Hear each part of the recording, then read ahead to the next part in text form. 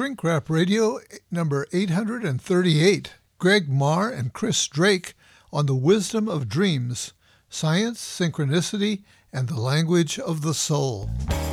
And now it's time for Dr. Dave and Shrink Wrap Radio. You're on the couch again with Dr. Dave. And Shrink Wrap Radio is playing on again. Yeah, it's all in your head. It's all in your head. Shrink Wrap Radio.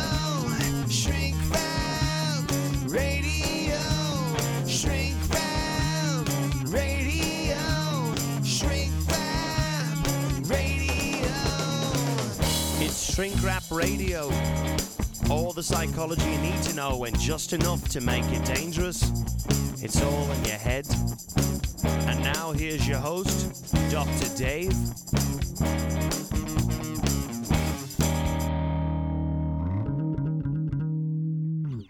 My guests today are psychiatrist Greg Mahr, MD, and psychologist Chris Drake, PhD, who integrate Jungian depth psychology with modern sleep science in their recent book, The Wisdom of Dreams, Science, Synchronicity, and the Language of the Soul. We'll be discussing their work together and their groundbreaking book. Now, here's the interview. Dr. Greg Mahr and Doctors Greg Mahr and Chris Drake, welcome to Shrink Wrap Radio. Thank you very much. Yeah, thanks for having us. Yeah. So we're going to be discussing your work and your book, The Wisdom of Dreams, Science, Synchronicity, and Language of the Soul. And I have to say there's so many books out there on dreams, and it's remarkable to find one that and notice it fuzzes out when I try to show it. But at any rate, take my word for it, folks. It's a rather slim volume considering all the material that you guys have packed in. And but before we get into the book, I'd like to learn a bit about each of you. And so, Greg, you're an MD and a psychiatrist. Did you plan to be a psychiatrist when you were a kid? I kind of had a lifelong interest in dreams and psychiatry or psychology. I was reading Freud and Jung in high school and recording my own dreams and things like that. Good for you. Yeah, wow. I actually have at least 3,000 dreams I've recorded since I was 10, so it's been a long-standing interest of mine. Wow. Well, you can engage in some archaeological explorations of yourself, going back. And do you ever go back and look at any of those dreams to see? I have, and I've discussed them in a dream group I help run, and I have thought about them. So it's kind of interesting to think about how, and I've seen this with other individuals I work with, how dreams change over time. Yeah. And as the person develops and changes. Yeah, I don't know if everybody in the audience knows that I'm particularly drawn to this topic and to your approach to it. I also have been a leader of dream groups and member of dream groups and kept dream journals over the years. So we're on the same page, guys, and I always enjoy that. So what did you major in as an undergrad then? I decided I wanted to go to med school, so I majored in biology. I kind of double majored in biology and philosophy because I really liked philosophy too. So I did that double majored and then went to med school. Okay. And why did you want to become an MD? Where did that desire come from? Oh, probably on some level, I was probably identifying with Freud and Jung, who were MDs. Yeah. It seemed more like employable or something. At least in those days, it seemed easy to. Yeah, that's true. And yeah, in those days, I don't know when those days were for you, but I know for me, uh, there uh, I worked in placements. I had placements where the person running the supervision and all was an MD, even though I may have had more experience having started with psychology and psychotherapy early on. So that was a bit of a pill to swallow, and also insurance reimbursement was better. But all of that picture has changed and become perhaps even cloudier. uh, and you're also a writer and a poet, I understand.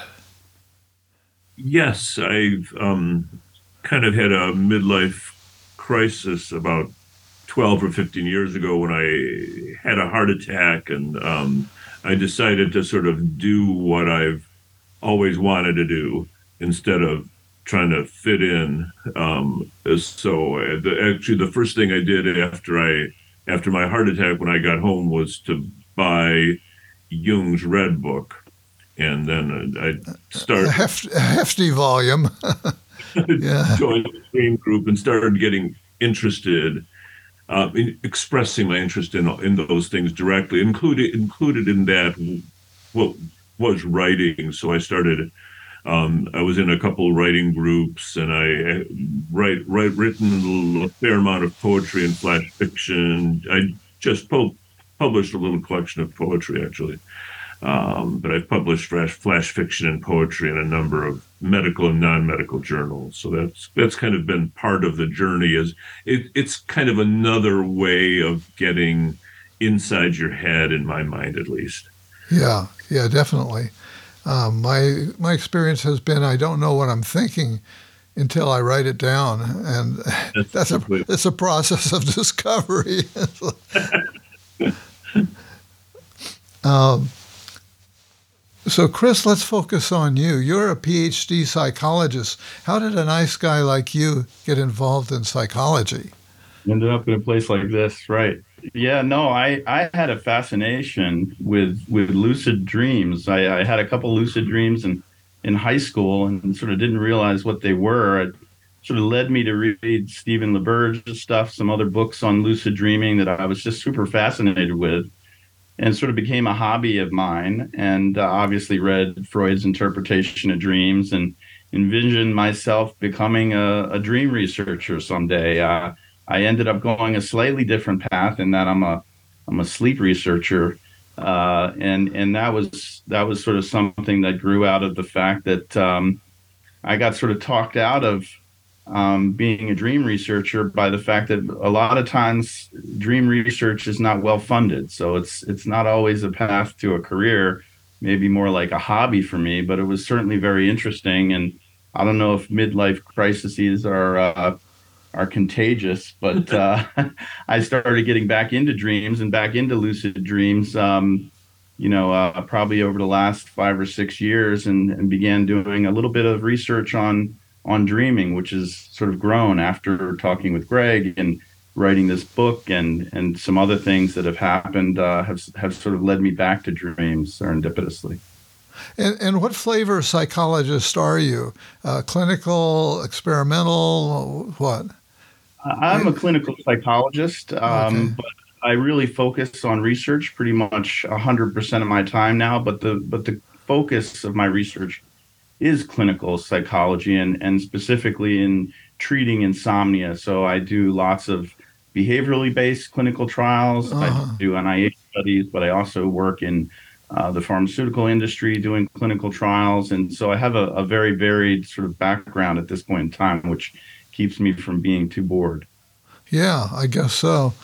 I've been interested off and on in lucid dreaming, but have not been able to develop any real skill at it.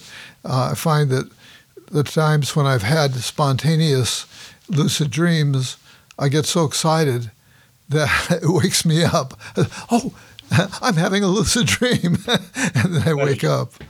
That's one of the tricks. Learning how to sort of maintain your composure to the extent that you don't get woken up out of your dream. It's a very important part of the process. Yeah, right. I need to keep plugging away at it, I guess. So how did the two of you get together and decide to collaborate on a book? Well, I was invited as part of my job, I'm invited to talk at various departments about psychiatric aspects of medical care. So the sleep medicine program invited me to talk about psychiatric issues. Actually, the specific topic they wanted me to talk about was screening for depression in insomnia patients. But like 10 years ago, like before my heart attack, I'd have probably just gone ahead and done it. But I sort of didn't. That sounded really boring to me. So I called up the person who invited me and I said, I would do that, but that topic sounds like kind of a snoozer. How about if I talk about dreams instead? And to my surprise, she said yes. So I gave this lecture, and I had known Chris in the past off and on, but we had kind of lost touch. But we touched base again at that lecture, kind of synchronously. So I can pass that on to Chris now. Yeah, it sort of was a case of synchronicity in a way, because I normally don't go to those lectures unless I'm giving them. But in this case, I sort of dropped by in the middle, and lo and behold, Greg was talking about dreams and was asking, members of the audience to volunteer, one of their dreams for interpretation or exploration, if you will. And so I sort of volunteered one of my early lucid dreams. I sort of come to call it a big dream, and sort of talked about it. And afterwards, we sort of, I guess, reconnected in a way, got together talking a little bit about some of the, lucid dreaming research that I was getting into again and sort of thinking about. And Greg sort of discussed a little bit about a thought that he had about writing a book on dreams, and it sort of grew out of that. All right. And now there are tons of books out there on dreaming. I think I already alluded to that. And so what would you say makes your book unique? You must have some pride about that to carry you through the project. For sure. No, it was a hard but enjoyable, satisfying journey. But I think one of the things that makes it unique is our teamwork, because I think a book just about sleep science or a book just about dream interpretation would be that's kind of been done, but to attempt to kind of synthesize the two and write in one voice, I think was something unique that we offered, because we learned a lot from each other in the process, so I think that's one unique thing. Yeah, I mean, Greg's patient-centered focus and my research focus was sort of unique. If you want to look at dream books that are out there, I think we've tried to sort of synthesize those two viewpoints. And, to the extent that maybe we were successful at that, I think that is a unique contribution. And trying to do that, as Greg mentioned, was sometimes a really challenging, difficult task. But we were really trying to model the synthesis that we want to be present in our society as a whole, sort of really investigating yourself, thinking about yourself in sort of ways that may be important clinically, and being able to sort of think about dreams and utilize them in therapy and in your personal life. Yes, I think we were both kind of concerned that the culture, the scientific and clinical culture, had moved away from dreams, and therapists weren't interested in dreams. Sleep researchers weren't interested in dreams. So we wanted to sort of change that. Yeah.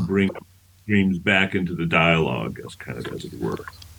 Yeah, I don't remember if I read the title of your book out, but I think I'd like to do that again, even if I did do it before. The book is titled The Wisdom of Dreams, Science, Synchronicity, and the Language of the Soul. And indeed, the book lives up to the promise of delivers what's in that subtitle. And so I value that, and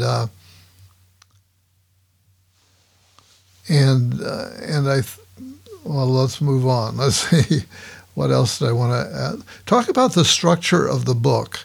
The book has its own interesting structure, including the fact that at the beginning of every chapter starts with a discussion of a dream. Yes, that structure was important in its own right.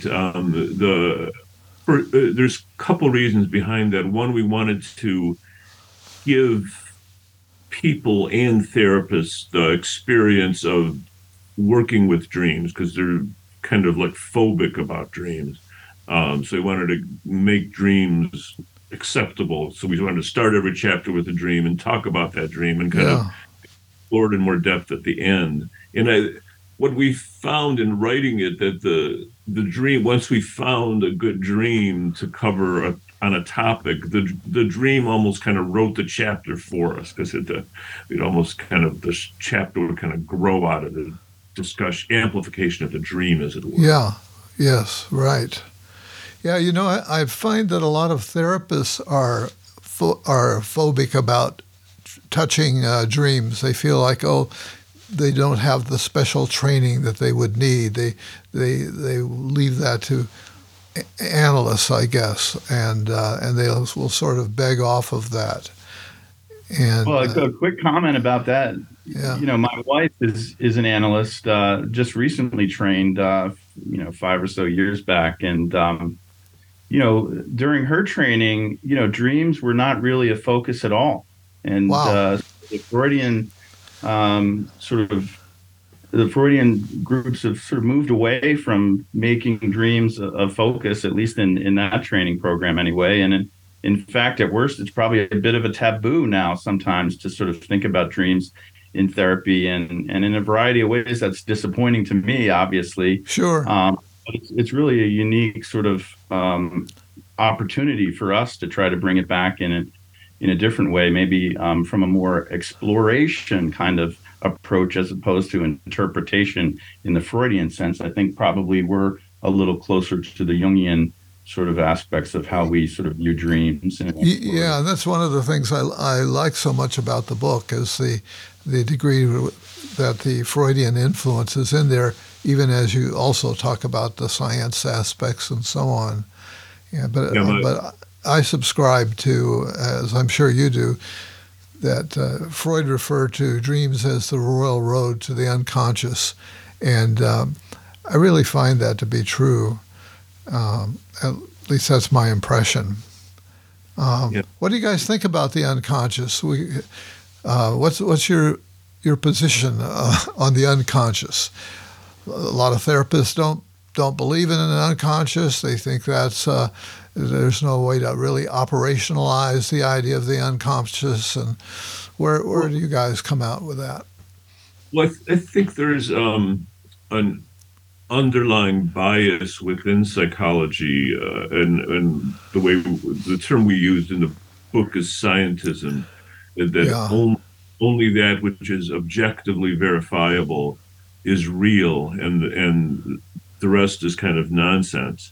And that leads to people that leads to these important historical figures like Freud and Jung being just left out of the discussion. Like my son got a psychology degree from a very good school in Michigan, and he learned nothing about Freud. Freud was discussed kind of as a historical anachronism, and finally, like his last year, he was taking a class on psychotherapy. So I thought, finally, they're going to have to learn about Freud, but then I saw his textbook was titled Evidence-Based Therapy. So I thought, oh, they're not going to have to talk about Freud again. Yeah, yeah, Yeah, yeah. That I was. come from Go ahead. I come from a school, sort of the tail end of the school of behaviorism. So when I was being trained, a lot of the stuff we did in graduate school was obviously focused only on behaviorally based interventions, and harkens back to now.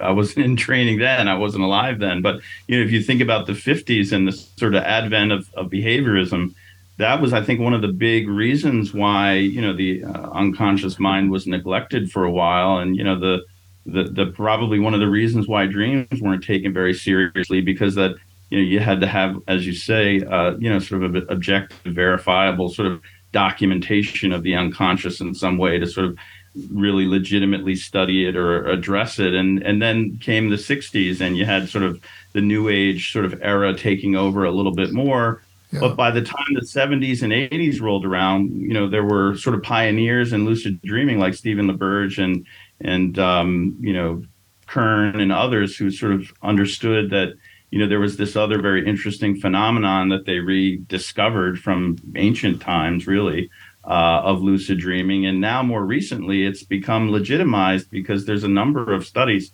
which show and prove that you can be awake and aware. That's lucid dreaming, right? right. Dreaming, but still being awake and aware in your dream enough to actually signal to the outside world, and you can measure that in the sleep laboratory with an EEG, looking at how the eyes move, and a priori sort of determining what kind of signals you want your subject to convey to the experimenter, and prove, in fact, that you're having a lucid dream, that you're awake and aware in your dream while REM sleep is going on.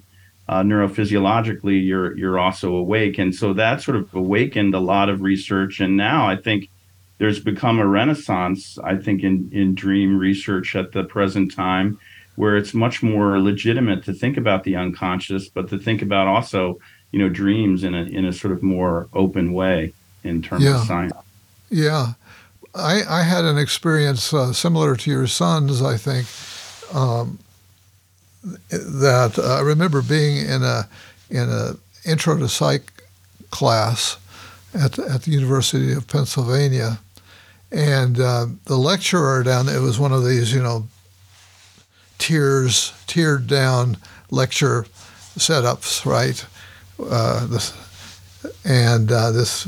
eminent psychologist who was teaching the class, probably, I think they forced some of the full professors, they had to pay their dues by taking on an intro class. But at any rate, I remember him very clearly saying,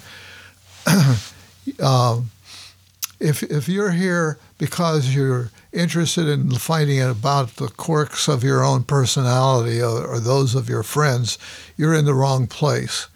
Psychology is the science of the study of behavior.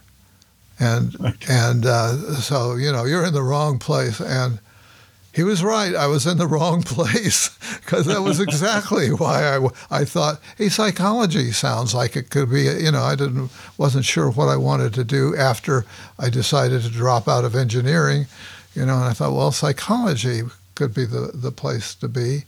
And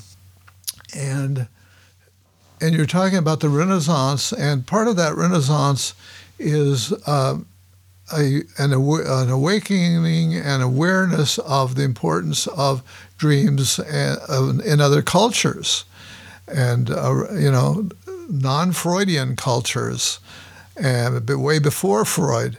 And you guys touch on that, and so maybe you could comment on that. What is it that we learn from? Well, I'm thinking of I think it's the Tibetans who were developed a real science of lucid dreaming, right? That's right. I mean, many books in Tibetan culture. One of the more famous ones, the Tibetan Book of the Dead, is really focused on sort of being awake and aware in your dreams in order to potentially have a good death. Yeah. And there's other sort of practices. A variety of Tibetan monks and sects that really sort of require you to study and to facilitate your own practice of lucid dreaming before you can sort of graduate from that. And that's very important, I think, still in that culture. It's really our own culture that's probably one of the only cultures that doesn't value dreams, at least from the scientific point of view, quite as much. Greg's really the expert on that area. Yeah, part of the reason we talked about other cultures is to we tend to see our culture as the pinnacle of right. Yeah. And if we think about we think, isn't it strange that these other cultures and our own past value dreams so much, where we should be thinking the other way around is, why don't we, when through all of history and in many other parts of the world, dreams are very important. I remember talking to one of my Islamic friends, and he was telling me how when he was a kid, the common conversation topic over breakfast was, "What did you dream last night?" I mean, that would be unusual in our culture. Yeah.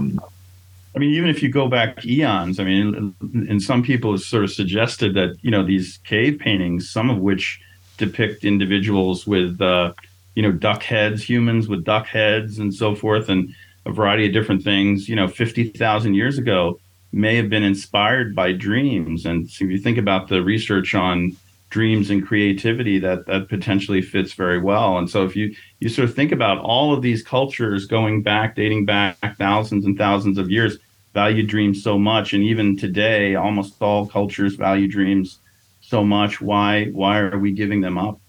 Yeah, really. And you talk about a renaissance that's going on right now, and part of that renaissance is happening in the neuroscience and the study of the brain. And how do you see that that's informed our understanding of dreams?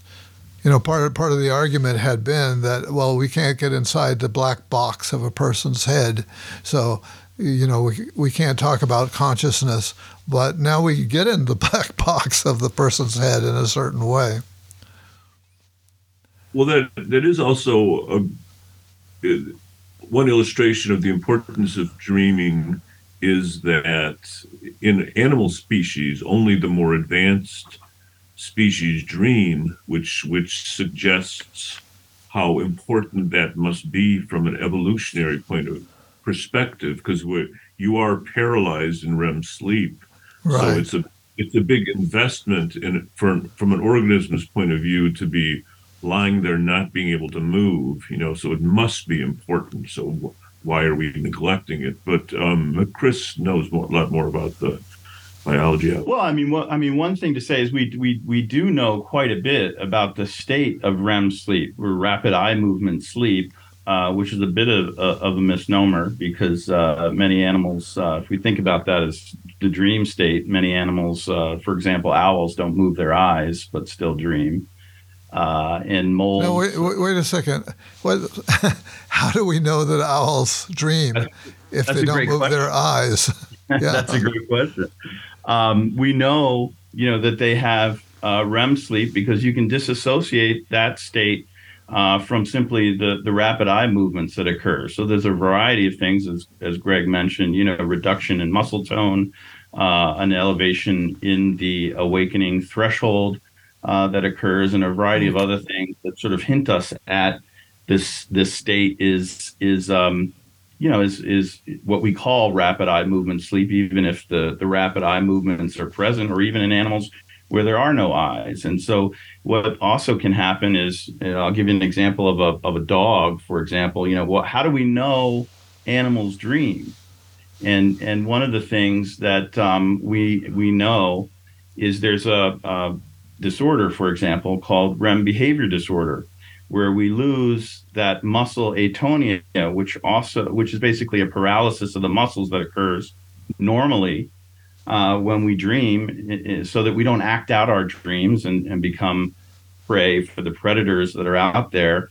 And in this disorder, you lose that capacity. So patients may be sleeping in bed and wake up, not wake up, but actually have a dream and basically wake up their partner by, flailing around. In fact, there's reports of patients getting up out of bed who used to be football players and would sort of get up out of bed during a dream and sort of get into a football stance and tackle the dresser and end up in the sleep clinic with injuries from that kind of a disorder. And so you can actually experimentally induce this in animals and show that when you take away that muscle atonia, animals will oftentimes do a variety of different things.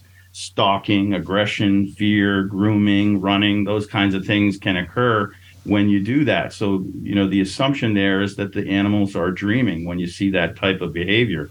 And you can look at a variety of different things like that in the animal kingdom, but all the way down to, mostly birds and mammals are the ones that we sort of have the most strongest idea from a scientific perspective that they do dream. But they're every year are sort of increasing sort of folks on that list, spiders, we're drilling further and further down, huh? Further and further down. And I think part of that has to do with the fact that REM sleep is really not a unitary state. If you go back in evolution, there were sort of parts of it that evolved and sort of eventually evolved to where it is today. So you can have dissociated properties of the REM state in different creatures. So, for example, platypus and octopus and other creatures we think now dream for a variety of reasons, but their REM sleep doesn't necessarily look like human REM sleep.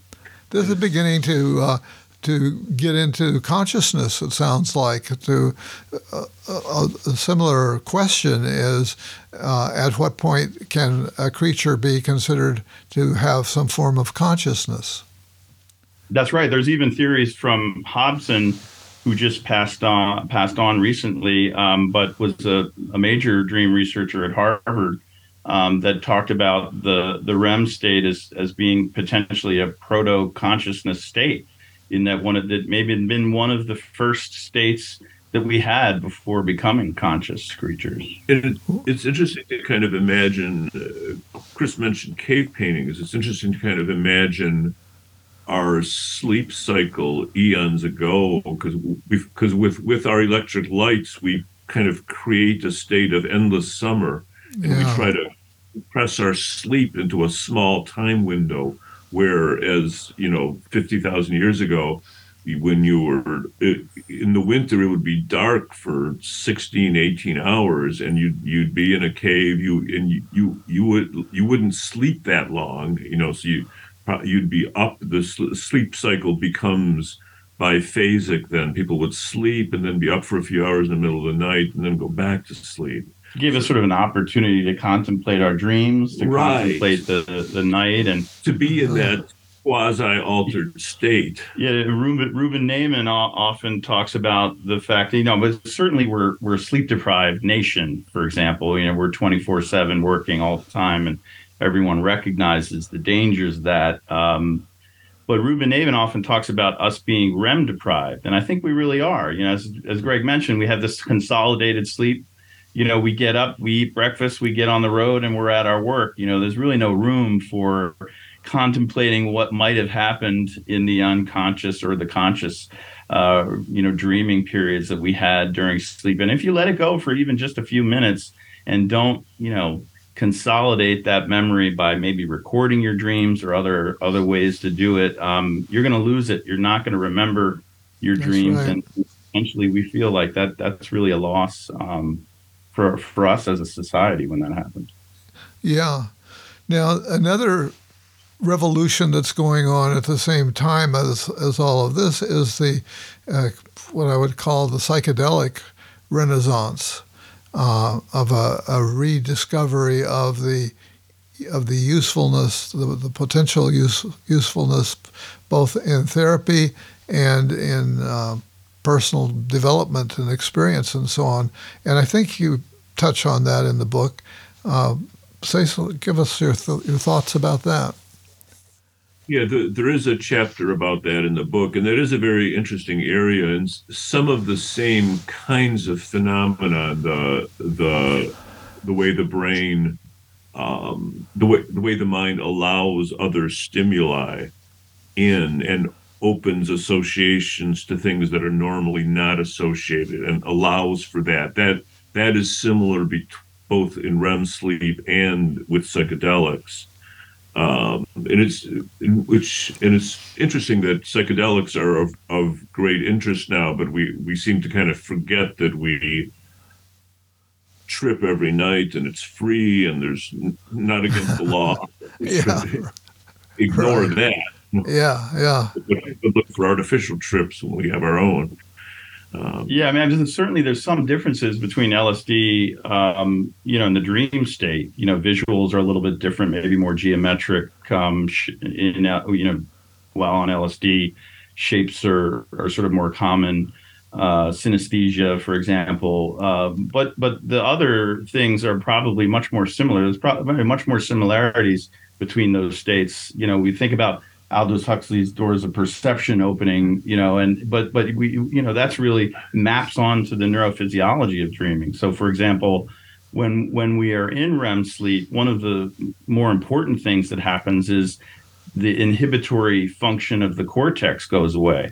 So, lots of stuff's going on, and that this makes it much more bizarre. And certainly the subcortical, affective, emotional areas of our brains become disinhibited, and so we have these bizarre things happening that remind us of the hallucinogenic states that go along with the those properties. But it's a really interesting time for creativity too, right? So you have different areas of the brain, maybe far-reaching areas of the brain that aren't typically activated together, become activated, and that then can lead to some very interesting creative events that occur during the REM period. yeah, uh, a good quote is from Stephen King's. Someone was congratulating him on how productive he is and how well he writes horror books, and he kind of laughed and said, "Well, it's not me; it's the boys in the basement." And he was yeah, right. referring to that Yeah, it's not the conscious ego that writes, that is creative as much as the conscious ego allowing itself to experience things that from other parts of the brain. And you see that both with psychedelics and especially with dreams. So many famous artworks, like Mary Shelley's Frankenstein and Paul McCartney's Yesterday, came to him in a dream. The same with Mary Shelley. She was she was only 17 or 18, and she was on a trip with her future husband, Percy Shelley, and Byron. A bunch of well-known poets were there. yeah, And they decided as a game, because it was raining, to write a horror story for the next day. And Mary Shelley was very intimidated and anxious and wasn't sure what to do. But when she fell asleep that night, she had the dream that became Frankenstein. So There's also a lot of really interesting, scientific creative aspects that we could talk about briefly. For example, Mendeleev, who's working on trying to develop the periodic table over many years, woke up from a dream with all of the elements of the periodic table in place. He just had to sort of carry that onto paper. And Kekulé is another great example, who was a scientist who had sort of been working on developing molecules, and found sort of that one of his dreams precipitated the understanding of the benzene ring. And maybe I'll let Greg talk about that a little bit, but it sort of brings in the symbolism that we're used to thinking about with you know with Jung and his sort of approach to dreams as well. yeah, it was interesting. He knew the chemical structure of organic molecules, but he didn't know how they were arranged, and he struggled with that. But and they're arranged in these carbon rings. But he didn't have a dream of a carbon ring. He had a dream of an Ouroboros, this ancient archetypal symbol of a snake eating its own tail. But he recognized, oh, that's the answer. So it's interesting how the dreaming mind speaks in this archaic language. It's very reminiscent of Jung, and it probably also. I mean, there's no way of knowing this, but in my mind, I speculate that it picks those kind of symbols because it speaks a language of images, but also because it wants to say more than just the answer. Like it, it, it. I think it was also telling Kekule, yeah, this is how carbon molecules are arranged, but remember that structure gives it the eternity and regeneration of life, and so that's why it's picked that image for that deeper meaning. And I think dreams kind of do that because they connect us with that archaic spiritual. I don't mean archaic in a negative sense, in that deeper world. Yeah, and this puts me in mind of visual thinkers versus non-visual thinkers. Some people think, by and large, visually. My wife is one of those, and also a very creative person. And I think I think in words. I'm just totally locked into language and words. But certainly I do dream, and there are times when I am aware that I think maybe as I get older, it's all gotten a lot more permeable, so that the boundaries, associations come so easily and unbidden to me now. That's interesting. Yeah. Let's see, what else do we want to touch on here? I think that speaks to your allowing those associations in, because I think for a lot of people, they become more and more closed. So I think that speaks well of your openness to the inner world. Yeah. Well, willy-nilly, whether I don't know what to attribute it to exactly, but it's definitely something that I'm aware of happening with me. I wonder, are you guys, I would think you must have been involved or aware of IASD, the International Association for the Study of Dreams? You guys members? Yes, I'm a member. I spoke at their last conference. I'm speaking at their next conference. Yes, it's a wonderful meeting and a fun group.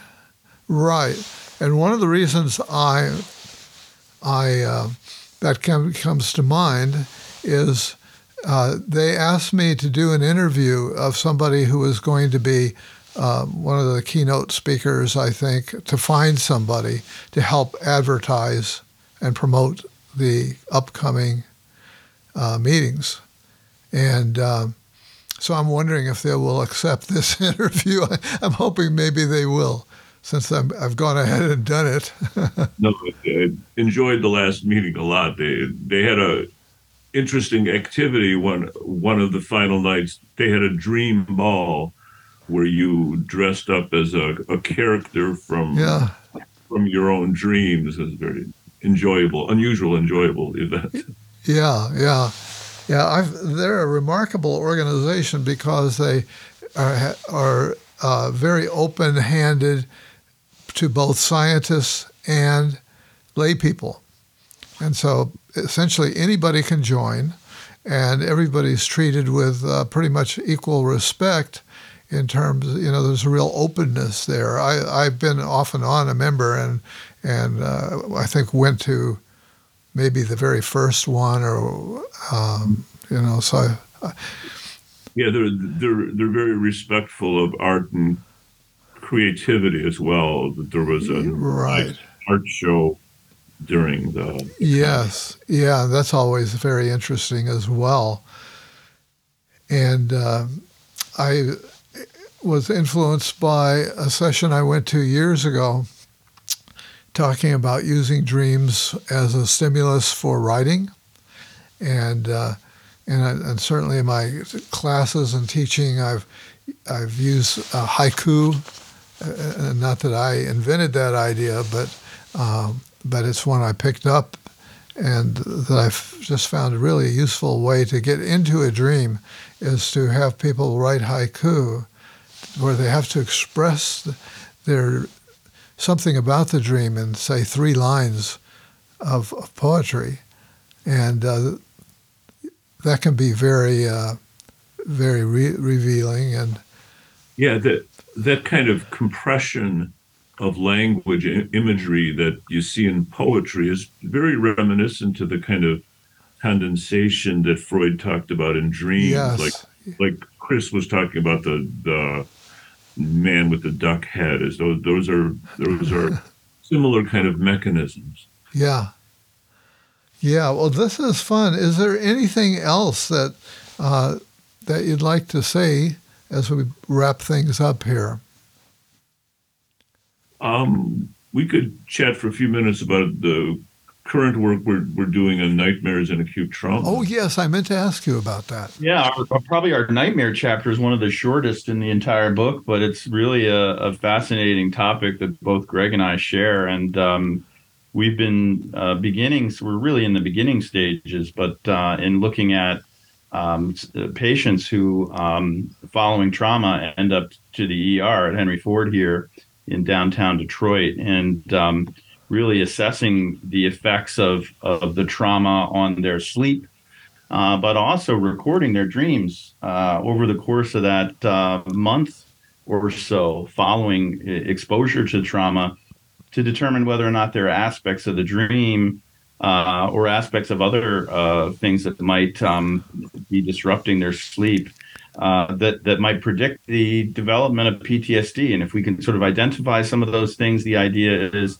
if we can intervene early enough to prevent that sleep disturbance, to prevent maybe the fear of sleep that potentially occurs in conjunction with the nightmares that they oftentimes experience, can we prevent the onset of PTSD? And Greg was really instrumental in some of that, because as researchers, as we sort of mentioned earlier, it's oftentimes taboo to talk about the content of the dreams.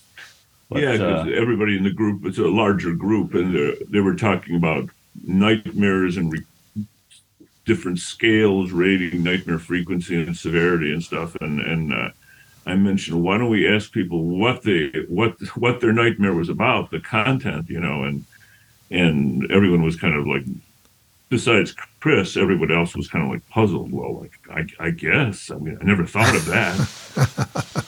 I guess we could, but there's actually a lot of good evidence about that you can actually work directly with nightmares. There's a form of therapy called image rehearsal therapy, where you kind of try to redream the dream and re-inhabit the dream and change its outcome, which is kind of it's kind of marketed as a cognitive behavioral strategy. It's just in my humble view, it's kind of a renaming of old Jungian techniques of dreaming the dream forward and trying to change it. It's just that same stuff in different language, more acceptable language. And it might be worth, Greg, maybe you mentioning a little bit about the, in the context of reinterpreting a nightmare or reinterpreting a dream in a way, maybe you could discuss a little bit about the Hmong sort of experience. It's a very interesting story. That is a fascinating story. After the Vietnam War, the Hmong were the mountain people in Vietnam and southern China that helped the U.S. during the Vietnam War. So when the South Vietnam fell, a lot of Hmong emigrated to this country. Right. And so they were finding some of the young Hmong males were dying at night, and they even had a name: sudden unexplained nocturnal death syndrome, SUNS. And they typically couldn't speak English, and the cardiologists in their Western way, they were kind of saying, well, maybe we should just put pacemakers into all Hmong males or something. Wow. When they actually talked to them, it seemed like what was happening is they were having nightmares, and the nightmares were so terrifying, and this feeling of helplessness and powerlessness because they were had the sleep paralysis that you get in dream sleep, but they interpreted that culturally as they weren't like performing the proper rituals in the proper way because they were no longer home, and they were so afraid to sleep that they would keep themselves awake, and that was Mm. probably what caused the heart problems that killed them. But the interesting thing was there were some articles about that in the Los Angeles papers in the 60s, and Wes Craven, the filmmaker, read those articles, and that became the idea for the Nightmare on Elm Street series of movies. So they really emerged from that. Huh. Wow. Well, you guys are full of wonderful kernels of history and creativity, and so if I think we're going to wrap it up here, unless there's something else. No, thank you very much, and just wanted to say what an honor it's been to be on your show. I've listened to podcasts before, and it's not easy to impress my son, but when I was telling him that I was going to be on interviewed by Dr. Dave, he said, "Oh, I listen to Dr. Dave all the time." Apparently, he's very popular in the younger, psychologically minded crowd. So Oh, wonderful. That's great to We hear. really appreciate the opportunity. I think it's, really one of the reasons why we wrote the book is to try to get some of these ideas across and Yeah. hopefully create society a little bit more and get the sort of dreaming back into Yeah, science. I totally agree with you, and that's why I'm so happy to have had this opportunity to meet you two and to speak with you. And so, Doctors Greg Mahr and Chris Drake, thanks for being my guest today on Shrink Rap Radio. thanks so much. Thank you, Dr. Dave.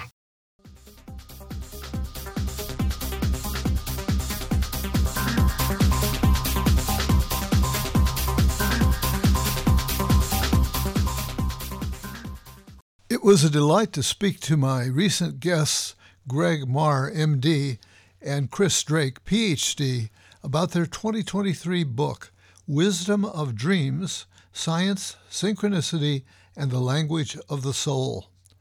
Although I've not met either of them in person, it was like speaking to two old friends or two longtime colleagues. The truth is, we have each been marinated in many of the same influences. And of course, it doesn't hurt that they both are longtime listeners and fans of Shrink Rap Radio. In fact, Greg even mentioned that his high school-aged son was excited to learn his dad would be talking to Dr. Dave, suggesting I might have an audience segment out there I've not been aware of. I'm now kicking myself for not suggesting to Greg that his son should write me. Maybe the youngster will have a chance to listen to the interview and take me up on this invitation. One of the things I like about this book is that they give weight to both Freud and Jung without slavish adoration. The thing I find most distinctive about this book is the collaboration between the two authors, one a clinical psychiatrist who's also a published poet, and the other a clinical psychologist who's gone deep into the science side and runs a sleep clinic. As I've said, these guys seem like longtime colleagues to me because of my long interest in depth psychology and dream work in particular. We've read the same books and been influenced by some of the same movers and shakers in the field. But this is not to say they have nothing to teach me, or you, dear reader. What I share with them is a general overview and philosophy, but there was a lot of new information for me in their book and also that came out in our interview. Two examples come to mind. Chris has developed a real passion for and skill in lucid dreaming, and the two of them are combining their skills in conducting original research on nightmares and PTSD. Remarkably, their book is a slim volume of under 200 pages. Chris gives much of the credit for that to Greg, who has the poet's sensibility to communicate much with few words. I want to put in a plug here for IASD, the International Association for the Study of Dreams. All three of us have been members and presenters and credit the organization with much of our growth as dream workers and researchers. Greg is going to be giving a presentation at the upcoming 40th Annual International Dream Conference that will be held June 18th through the 22nd of 2023 at the Ashland Hills Hotels and Suites in Ashland, Oregon, home of the Oregon Shakespeare Festival. As they say on their website, quote, "You will be in good company with world-renowned keynote speakers and more than 130 presenters sharing their work with dreams from 20 or more countries around the globe. This is more than just a conference. It's an extravaganza of fascinating presentations and special events. Everyone is welcome, whether you are a professional, a dream worker, researcher, student, artist, performer, author, or simply a curious, interested dreamer," close quote. If you can't attend in person, they also have live virtual sessions. You can check all this out at asdreams.org. Greetings, Dr. Dave. This is Jennifer Walrod calling you from Missoula, Montana. I'm a practicing psychotherapist in Missoula and also teach at the University of Montana, your old stomping ground, I understand. Today, I wanted to call and thank you for all your efforts and work to bring us Shrink Wrap Radio. The ways that I have benefited personally from your podcast are more than I can count or will count in this short voicemail. But because of that, I made what I plan is the first of many monetary contributions to you in the hopes to support and encourage your work, as it has been so meaningful to me. So just a quick message of thanks to you, Dr. Dave, and many blessings to you and your work. Thank you, Jennifer, teacher and therapist there in my old stomping grounds indeed. The master's I earned from the University of Montana certainly was an important stepping stone along my path. Thanks for becoming a financial donor and encouraging others to follow suit. And thank you for your words of blessing. Once again, time to shrink wrap it up. Thanks to today's guests, Greg Mahr, MD, and Chris Drake, PhD, authors of The Wisdom of Dreams, Science, Synchronicity, and the Language of the Soul. They integrated Jungian depth psychology with modern sleep science. I'm glad for this opportunity to have met with them. Next week, my guest will be Justin Woodbury, author of the book Sheltered but Not Protected, Learning to Love, Forgive, and Heal After Emotional and Sexual Abuse. I hope you will join us then.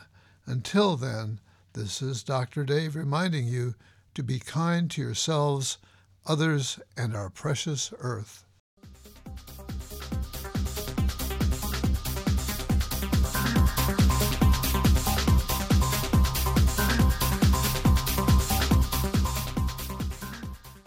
You've been shrink-wrapped by Dr. Dave. All the psychology you need to know, and just enough to make you dangerous.